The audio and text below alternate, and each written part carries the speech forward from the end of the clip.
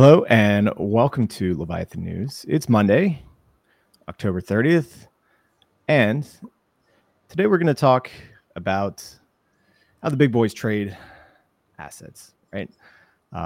For us mere mortals, we have to use a regular exchange to do so. Typically, when you're trading stocks, you go onto a brokerage account, you fire off your order, and then it goes through a bit of machination. It'll get swapped through the exchange, and then the securities get delivered to you. But what if you have a couple of $1 billion that you need to buy some bonds, you need to buy some stocks, just to buy a bunch of stuff? If you're doing that, right, you just can't place a $1 billion order right at the market, right? Like the market makers will see it, everybody pulls liquidity back, everybody knows that you're trying to buy, and you'll get a much worse execution price just because people know that you're buying in size and that they can widen up the bid or the ask on the assets that you're trying to buy, so that you're forced to buy at a higher price. And so several years back in the 60s, people started trading with what's known as dark pools. And dark pools are these like private, independently operated exchanges that are run by essentially independent companies, right? Private networks. And they allow institutional investors who want to be able to do like block trades where they have a specific amount of assets they want to buy or sell, to be able to swap back and forth, right? And so these have become pretty prevalent for large institutions to trade with, because they allow for privacy and they allow for large trades to be filled. And so we don't really have a system like that yet, specifically in crypto. I mean, we have, and more specifically in DeFi, right? Like in DeFi, if you're going to go fire off a trade, it's going to be through like Uniswap, or it's going to be through Curve or any other public venue, right? And the issue with this is that when you fire off these trades, they get added into the mempool. You're going to have there's going to be MEV, right? You may get front ran, you may get back ran. There's all sorts of things where your trade execution probably could be more optimal, but isn't because you're using a public network. And so there are several projects out there that are trying to figure out a solution for this. And we've brought on somebody who's just done a great research paper on this subject on crypto dark pools, and that is Mohammed Yusuf, and he is a research analyst over at Delphi Digital, and he is here to talk with us about dark pools today. So, Mohammed, thank you for coming on Leviathan News. Thanks for having me. Yeah. Great to be here. So I kind of explained dark pools the way that I kind of know it, right? But maybe you could go a little bit more into detail about like what is the reason that like these dark pools exist in the first place? Like why do we need like big privacy, and why don't we have that sort of like private trading here in crypto yet? Right. So dark pools specifically cater to institutions or whales. If at all they'll have to move large orders, right? Mm-hmm. And if these orders were to be seen in open markets, they definitely affect the price of the asset that's being bought or sold. It would be pretty inconvenient for the trader themselves and also for the broader market as the price shifts. And I guess I use this example pretty often. Let's say I was a DAO or a protocol or a whale, right, where I have considerable stake with one particular token. And if I had to offload or let's say even buy, this particular token, and if I were to go into the open market in a decentralized exchange and place my orders, it would have some consequential effect within the community of that particular token, and and it will also end up affecting its market cap, and a lot of other protocol mechanics that would be tied to the price of the particular token. And dark pools, they cater for exactly this particular issue, where I could freely offload or buy a particular token without anyone hearing about it. And in crypto, right, a lot of OTC deals happen over word of mouth, over Telegram groups. All of that, I guess, could find a place within dark pools, Mm-hmm. where a lot of trust issues would be minimized. You wouldn't have to rely on the other person correctly stating their details in their Telegram message. It's just a lot more trustless and much more convenient. Yeah. Yeah, we had on Jason Leibowitz last week, and he was talking about for his clients at the institutional level, he's only working with OTC desks that deal with like post trade settlement. And uh, essentially what that is that the institutions are entering into an agreement with the OTC desk saying like, okay, like we will settle in cash after the trade is complete. So send us your ETH, send us your BTC. We'll wait 6 confirmations, and as soon as we're done with that, then we're going to fire off whatever sort of USD transaction or USDC or whatever. This would help, and additionally, uh, the OTC desk knows all the counterparties, right? So that's it, if it, hopefully your OTC desk isn't trading against you, right? Right. That would be also the risk as well too. So the kind of base case for these dark pools, at least the way that I understand it, is that you can fully remove any sort of identifying information uh, from these trades, and that you're able to put all the trades into like a big black box where nobody really knows what's happening, and funds can kind of go in and out. And at the end of the day, everybody gets what they want, and hopefully at the best execution price possible. Right. And the traders are also spared the premium fee that they'd have to pay to Mm-hmm. the OTC desk for facilitating those trades as well. Yeah, yeah. So I I want to get into like the mechanics of how a uh, crypto dark pool kind of is set to function. Like what are the kind of basic ideas of how these things operate? Right. So when it comes to privacy on crypto dark pools, you have two major aspects. That's pre-trade privacy and post-trade privacy. So dark pools like Renegade, right? What they have in place is a relayer network that receives a particular order, and order details are encrypted from the relayers as well, and anyone could operate as a relayer and charge a fee to a particular trader, right, based on whatever they desire. So this relay network, as it receives the order, it uses a few privacy preserving technologies like MPC or FHE to basically match orders among the relayers themselves. So you have a bunch of orders coming in to the relayers, and these relayers, right, they're a network, and they gossip orders amongst themselves, and they match orders. All of that is done privately, and once an order is matched, a ZK proof is released, and that is verified by another contract. Uh, so again, order details remain hidden even with the contract. So this way, right, there's it basically acts as a shield, right from the point where the order enters and right to the point where the order is settled. Yeah. um, Well, and let's go back a little bit, right? So, I mean, you write in your article, which yeah, we have in the show notes, right? So, an Ethereum transaction essentially is like recording a state change, right? So there's 2 states, beginning state, end state, and then there's the transaction that changes it. yeah, And that transaction is always going to be public, right? So the question becomes like, how do you have 2 state changes and hide all the information from everybody else, right? That's really kind of the core question of what's trying to be solved right, here in crypto, right? right, Um, and there's a bunch of different solutions out there, right?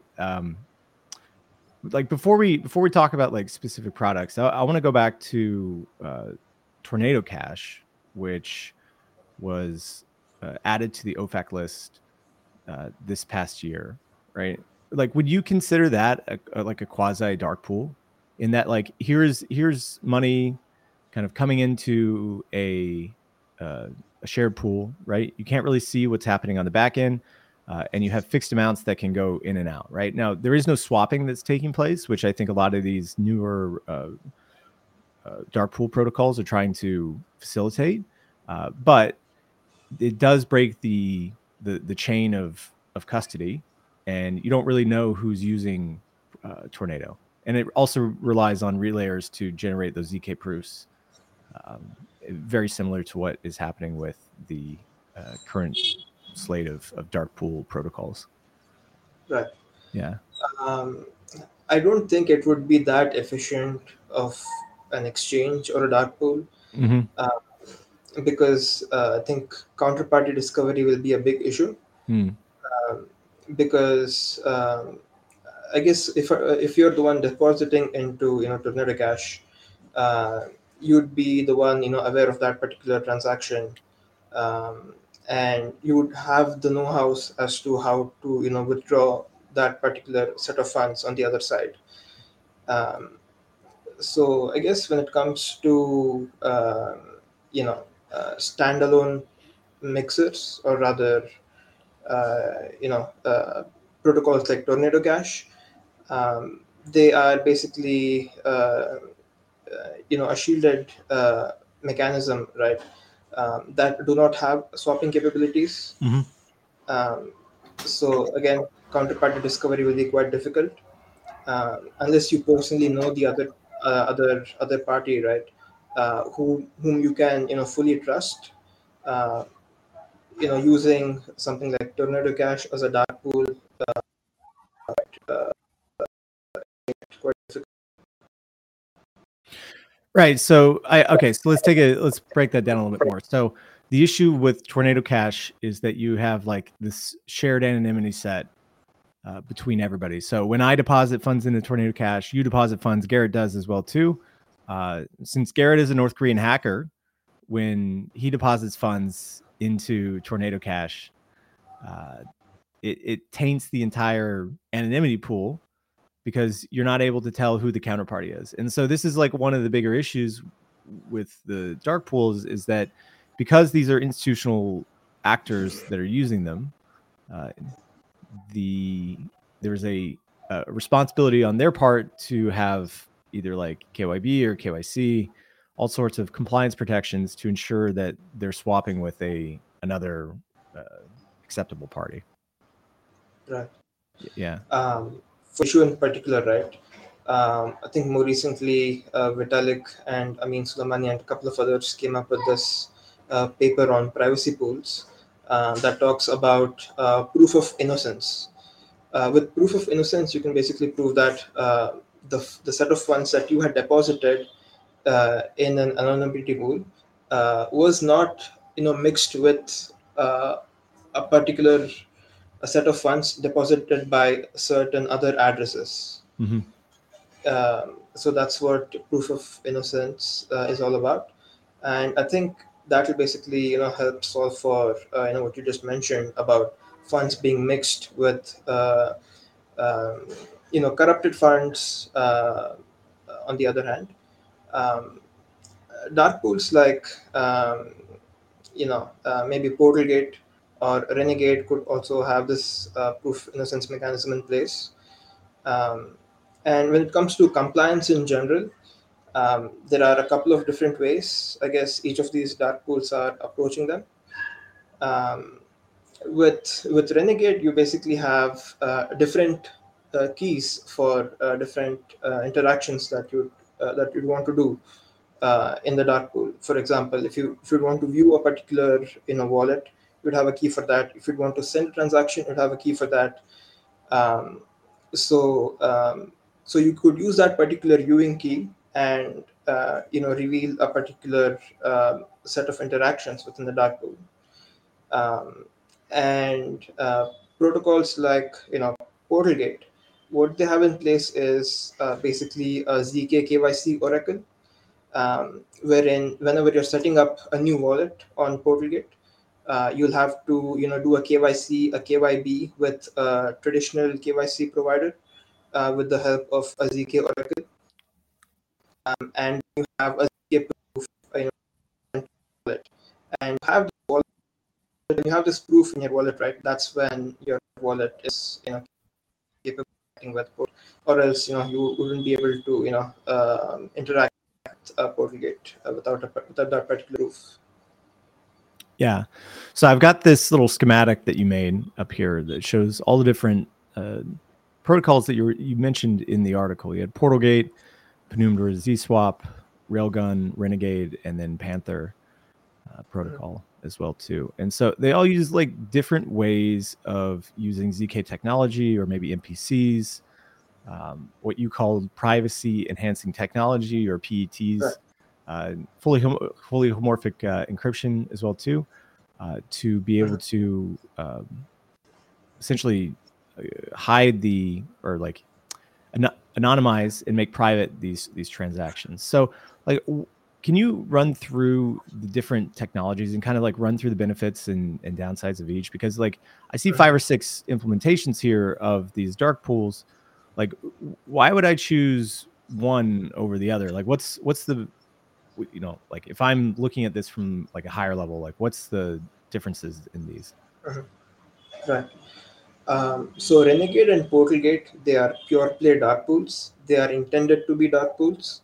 But when it comes to Penumbra or Railgun or Panther, Wait, so when you say like just to stop you there, so when you yeah, say Portalgate and Renegade are supposed to be dark pools, right? That means that like all the order matching and execution is done inside of the protocol itself. So like when coming back to like how a regular dark pool works, there's like block orders that are being made. Essentially, you broadcast your what kind of trade you want to make and the price that you want to execute the trade at, and then somebody else has to come in and fill it, right?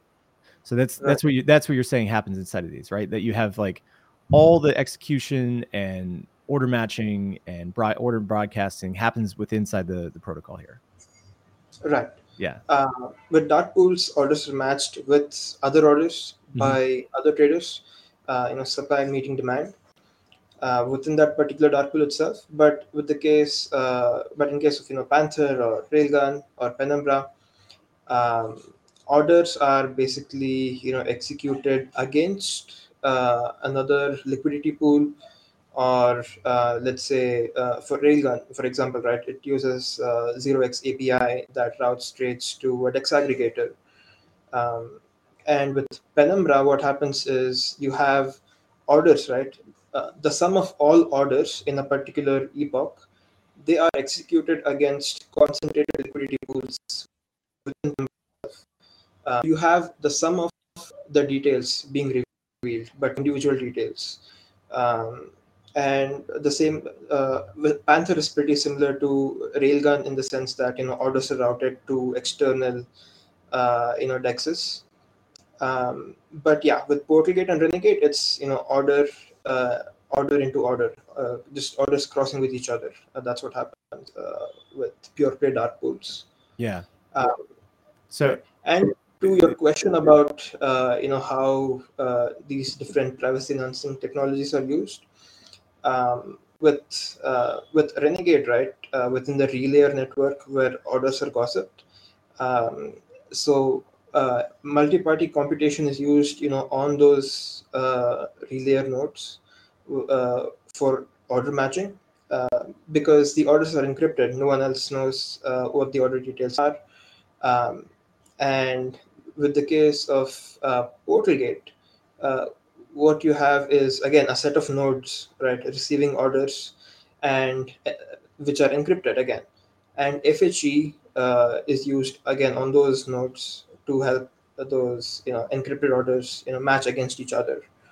Um, so in the case of both these dark pools, these privacy enhancing technologies are used to match orders privately, basically. yeah. Yeah.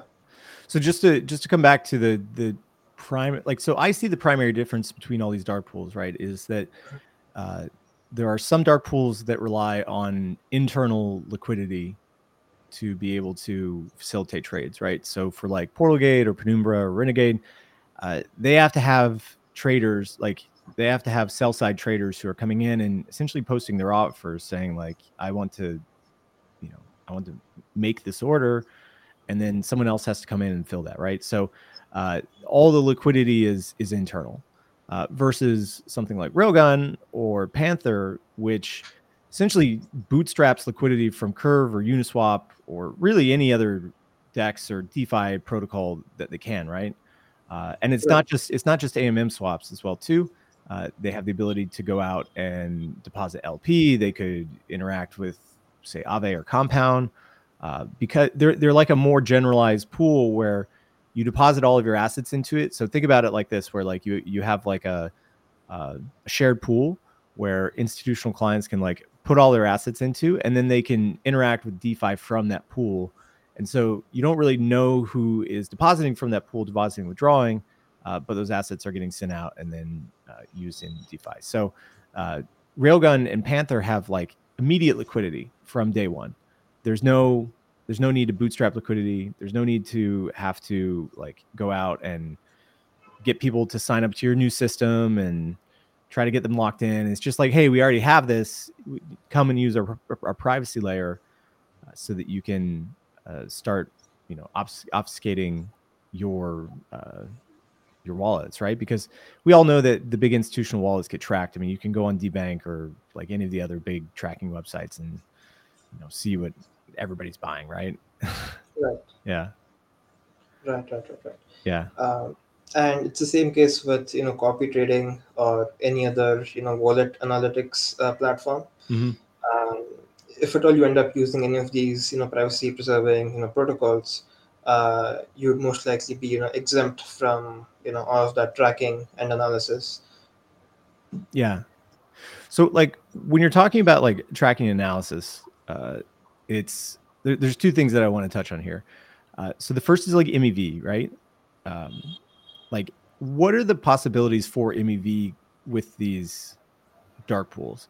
We just talked about Railgun and Panther, which are using external protocols. So their trades are going to be made public, and they will be subject to MEV because they're swapping through Uniswap or Curve, and there's nothing that they can do to hide their trade. So like the way that I understand Railgun and Panther is that there's a set of relayers who essentially take the transactions from the shared pool and then broadcast it out to the mempool, right, to get the trades executed. And then once trades are executed, they bring that liquidity back into the pool.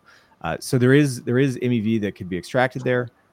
But what about for like Portalgate and Penumbra and Renegade? Is there also MEV opportunities there? Um, there could be, but mostly I'd say MEV is minimized to a great extent. And in the cases where, so Renegade, right? With Renegade, you could basically reveal certain order details in order to attract more, liquidity or a counterparty on the other side. Mm-hmm. Um, and if at all you were to do that, you would definitely be leaking information, and that would potentially lead to some form of front running. Um, and in the case of Portalgate, right, um, you do have a clear, demand to supply order matching mechanism running, but again, in the case of shortage on the other side, you have orders that get routed to an AMM. Again, you have potential for capturing MEV when orders are routed to this AMM.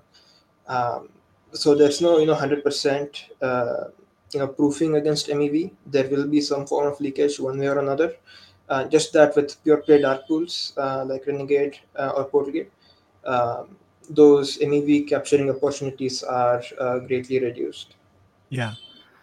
Yeah. So like within those internal liquidity systems, because everything, both transactions, both sides of the transaction are private and everything's sourced internally, it's much easier to uh, keep that information hidden so that there's no MEV. But for all the other ones, there is some. Yeah. Right. Hmm. So Uh, yeah. Go ahead, Garrett.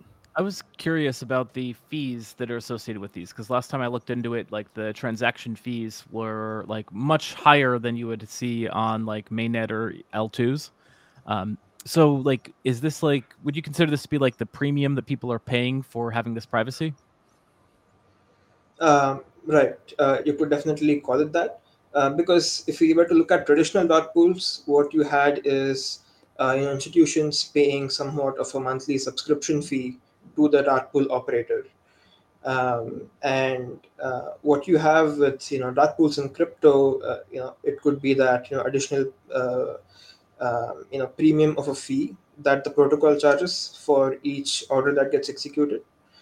Uh, but still, in many cases, I think if at all crypto dark pools were to significantly grow over time, I'd say I'd say the protocol fees would in general be, I'd say, on par or lower than traditional exchanges.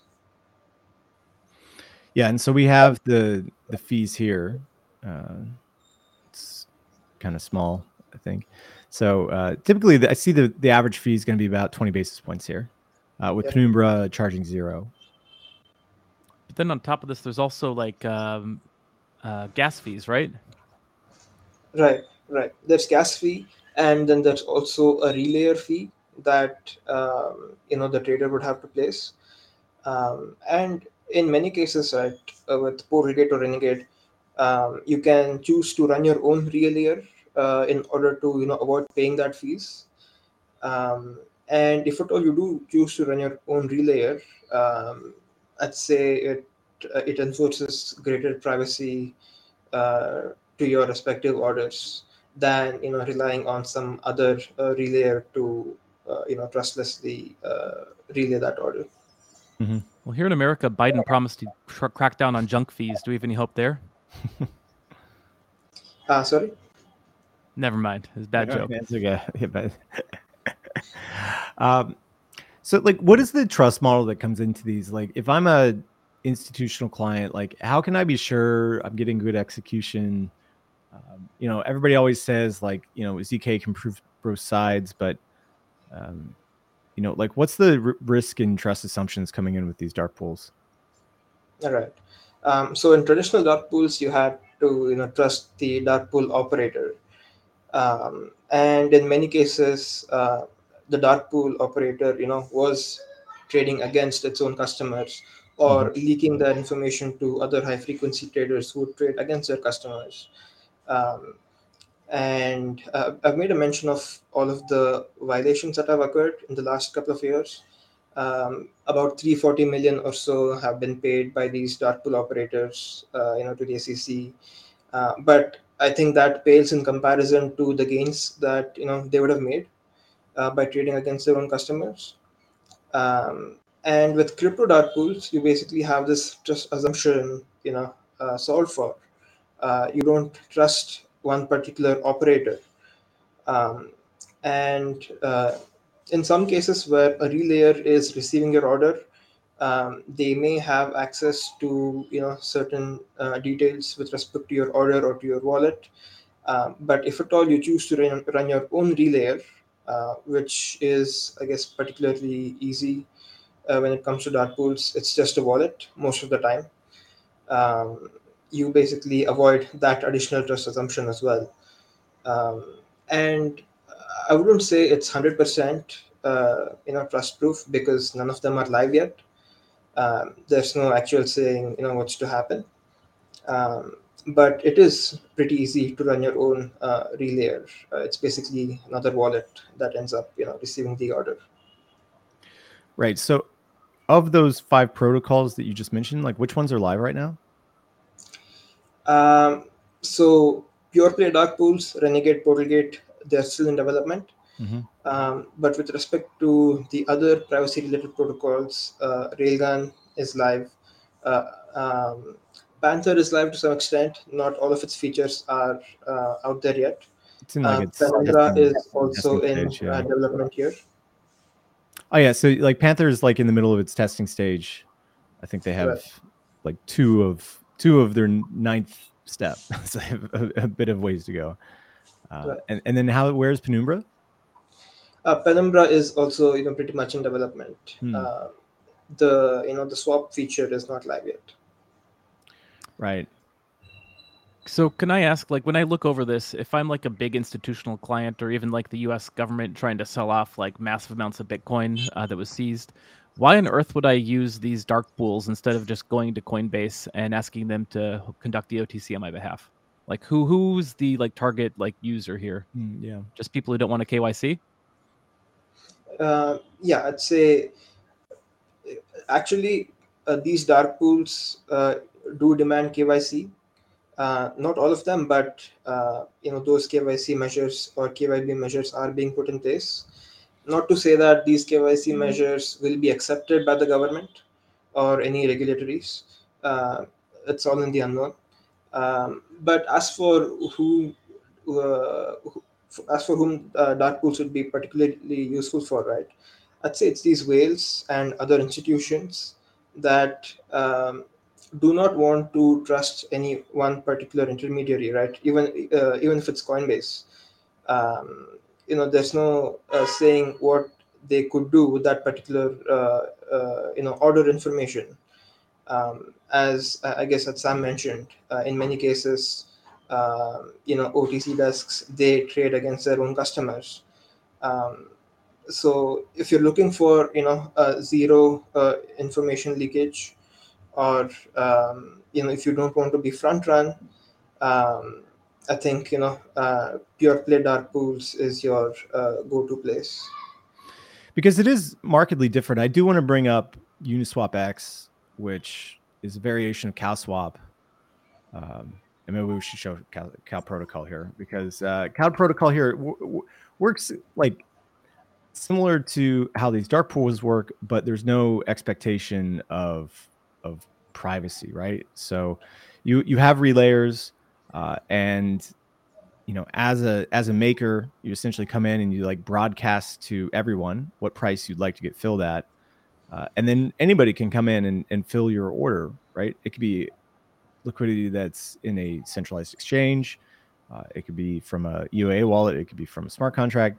I mean, really, there's the possibilities are endless about like where the funds could come from, as long as they fill within the constraints of what the desired intent is. So let's say I have a million ETH.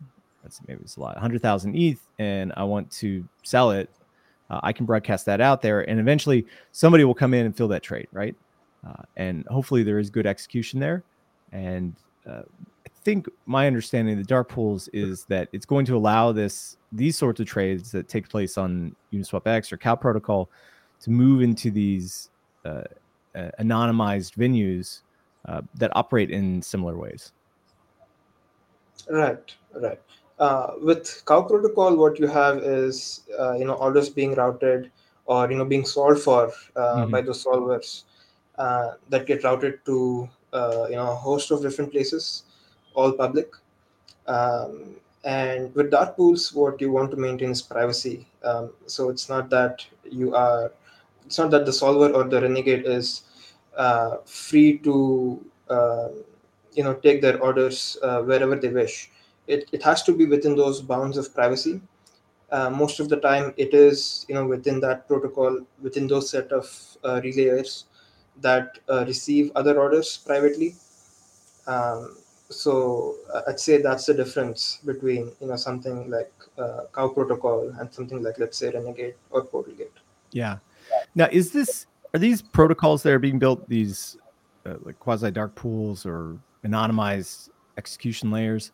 Uh, are these going to see retail usage in the future? I mean, we've talked about for most of this interview that these are mostly institutional uh, uh, infrastructure that's being built out to swap anonymously on Ethereum. But what about for like myself or our North Korean hacker Garrett? Uh, like what if we want to go use these to keep our trades private? Like, is there any use in that? Especially like I'm guessing these will be. I know the Panthers already running on Polygon as well too. I'm sure a lot of these other ones are going to be on L2s, so maybe the gas costs aren't going to be as high. So, like as a retail user, is this something that I'll be using in the next 3 to 5 years? Likely not, because the order values, right, they're pretty much on the higher end. Mm-hmm. But as for in a couple of years, I expect these dark pools to evolve into more than just being dark pools. Because in traditional finance, dark pools are rarely hosted as one-off products.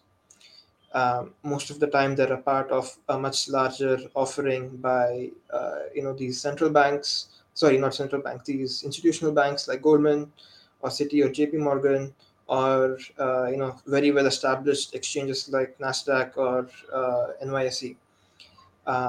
So I feel like crypto dark pools, for the sake of their business models, would have to either evolve into um, something more. Let's say a dark pool could have um, a transparent, a normal regular dex attached to it, for better liquidity routing, or have users shift over from one avenue to the other as per the requirements, um, or general privacy DeFi protocols like Panther or Railgun or Penumbra that are already kind of building for such a product offering. Right, Penumbra, they have LPing, staking, and then again you have these set of orders that are looking to get executed privately. So I feel like in that context, you would have retail interact with some of these protocols, but uh, retail's particularly being interested in dark pools, I'd say that won't likely be the case. Mm. So you'd mentioned earlier that if you run your own relayer, for example, you can get quote unquote more privacy. Should I infer this to mean that if I just run it out of the box, I have less privacy?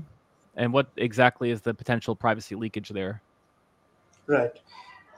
So if you choose to trust another relayer, you basically give them access to view your certain wallet details, certain transaction details, um, that get encrypted by that relayer, right, before they are gossiped off to the whole network.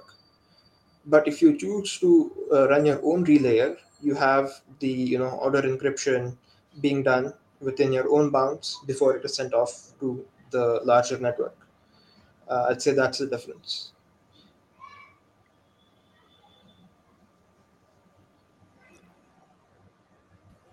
Got it. So, go ahead, Garrett. Which of these have you personally used, if any? So I've played a bit around with Railgun, um, and Renegade and Panther. They're not all that out there. They're still working on it. Um, but yeah, I'm excited to although I'm not a whale or anything, but I'm definitely excited to see how they play out. Yeah.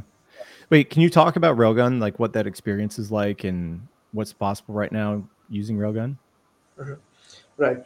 So with Railgun, what you end up doing is you create this private wallet, encrypted wallet, through this wallet provider called Railway Wallet, and you use that particular wallet or any other third party wallet that's designed for Railgun to interact with this railway decks.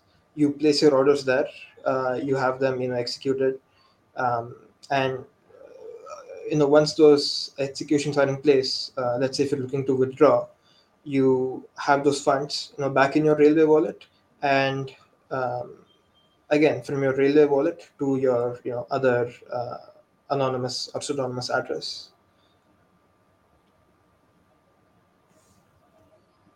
So Right. obviously you're not in the United States. You probably don't have to worry about this as much, but earlier this month, the Biden administration kind of hinted that they're going to be cracking down on what they called mixers. Um, like, and we've seen in the past that they didn't really particularly care too much about the actual like technical underpinnings of this. They just kind of decided whatever they want to call it is a mixer is good enough for them to kind of attack. So, like, what risks would I, as a U.S. citizen, possibly have if I put my net worth into this? Does that mean I'm never going to be able to take it out of like Railgun or one of these in the event that they like get big enough that they're on the government's radar? I think that's one of the, I guess, additional risks that come up with dark pools. Um, Although they are trying uh, a couple of different ways to ensure that they comply uh, with with regulations, with OFAC sanction lists. There's definitely a lot of uncertainty with respect to how the SEC or any other regulator within the US would view these dark pools. Um, I'd say it's a pretty open risk out there. If at all, some of these dark pools or privacy protocols do get significant enough to get noticed by these uh, players, I'd say, uh, as you mentioned, they're not really all that impressed by the tech. So we could, potentially get into a bit of a pickle there. Um, but yeah, I'd say the regulatory risk is pretty uncertain. So Yeah. basically, if I'm using them, I should only use it with wealth I never plan to bridge back to like the fiat economy, right? Like I should just assume it's going to be stuck on chain forever. Right. Or, in any case, if you do decide to, move out of the US, I'd say even then it would be applicable. Don't tempt me, sir. uh, that is a risk that I guess you're taking by using these. I mean, from what I've seen, there's a common theme across many of these dark pools. So not Railgun, but with Panther and I believe also with Renegade and Penumbra is that they're building in, and potentially Portal as well too, is that they're building in compliance at the protocol level. So you would need to be KYC'd or go through some sort of KYB to be able to get a like a token or some sort of soulbound NFT or something that is able to prove who you are and then allow you to use these anonymizers. Uh, Right.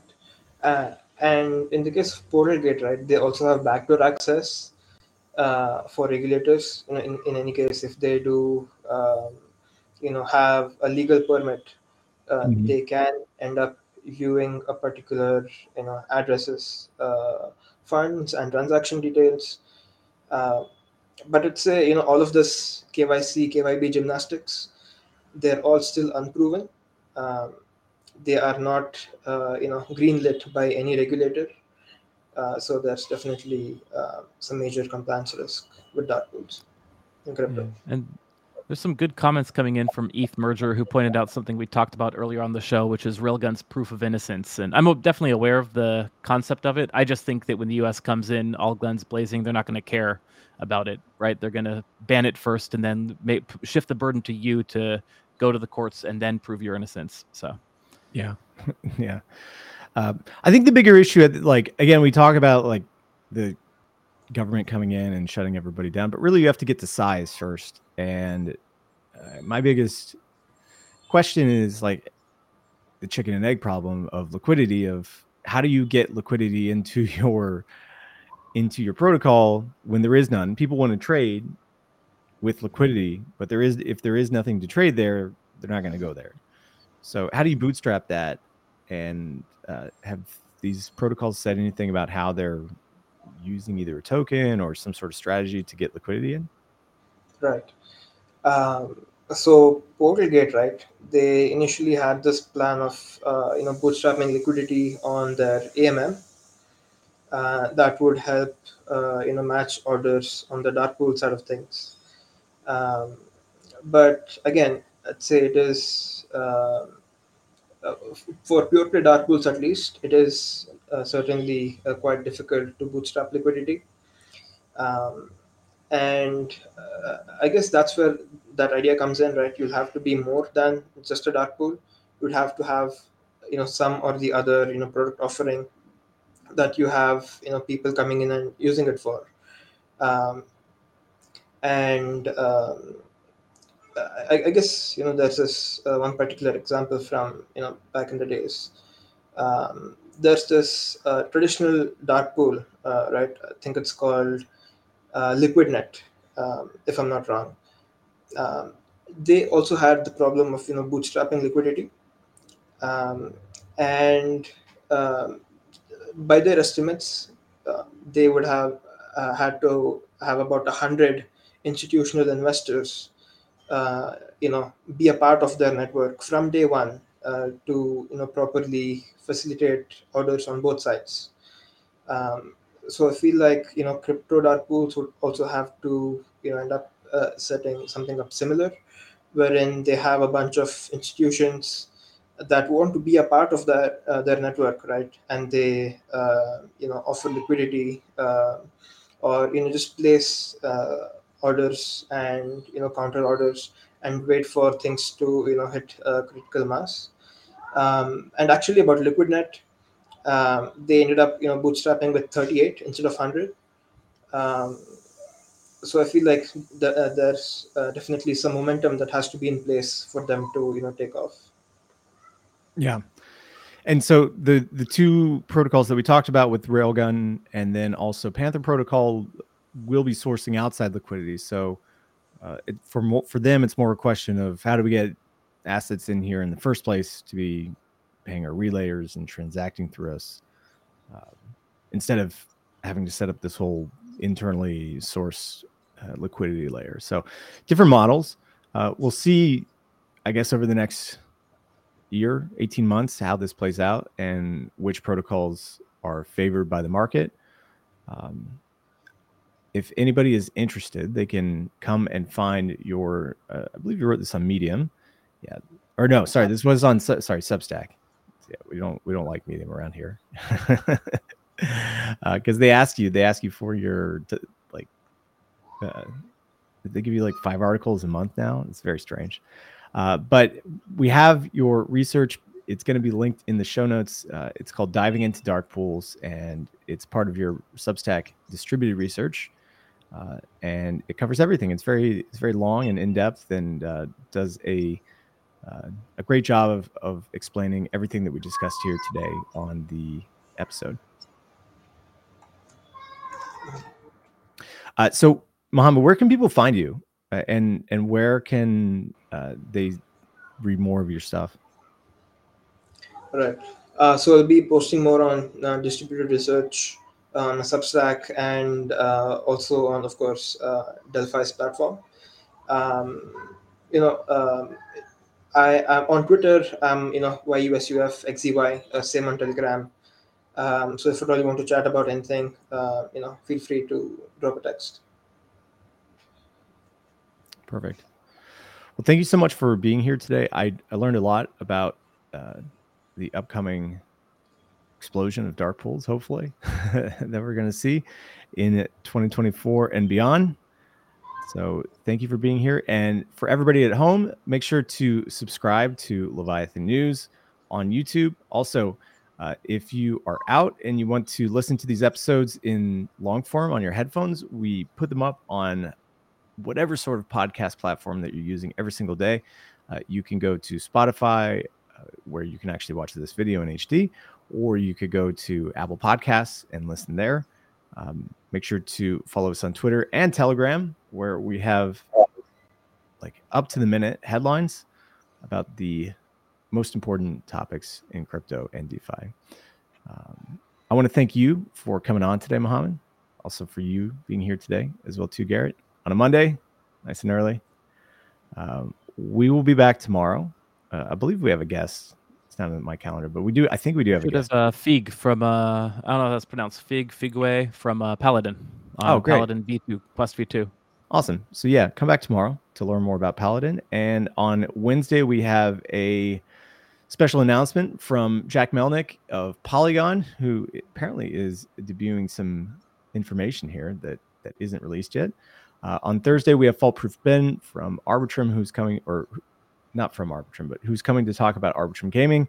And then on Friday, we have hardware wallet Ryder, fresh off of Solana Breakpoint, who is going to come in and give us a product demo of their brand new hardware wallet. So make sure to tune in every single day at 10 a.m. Eastern for all the latest crypto news. And we usually do a wrap up, but we're at the top, close to the top of the hour. So we'll see everybody again tomorrow. And thanks for tuning in. Bye, guys. Thanks for having me, guys. Bye bye.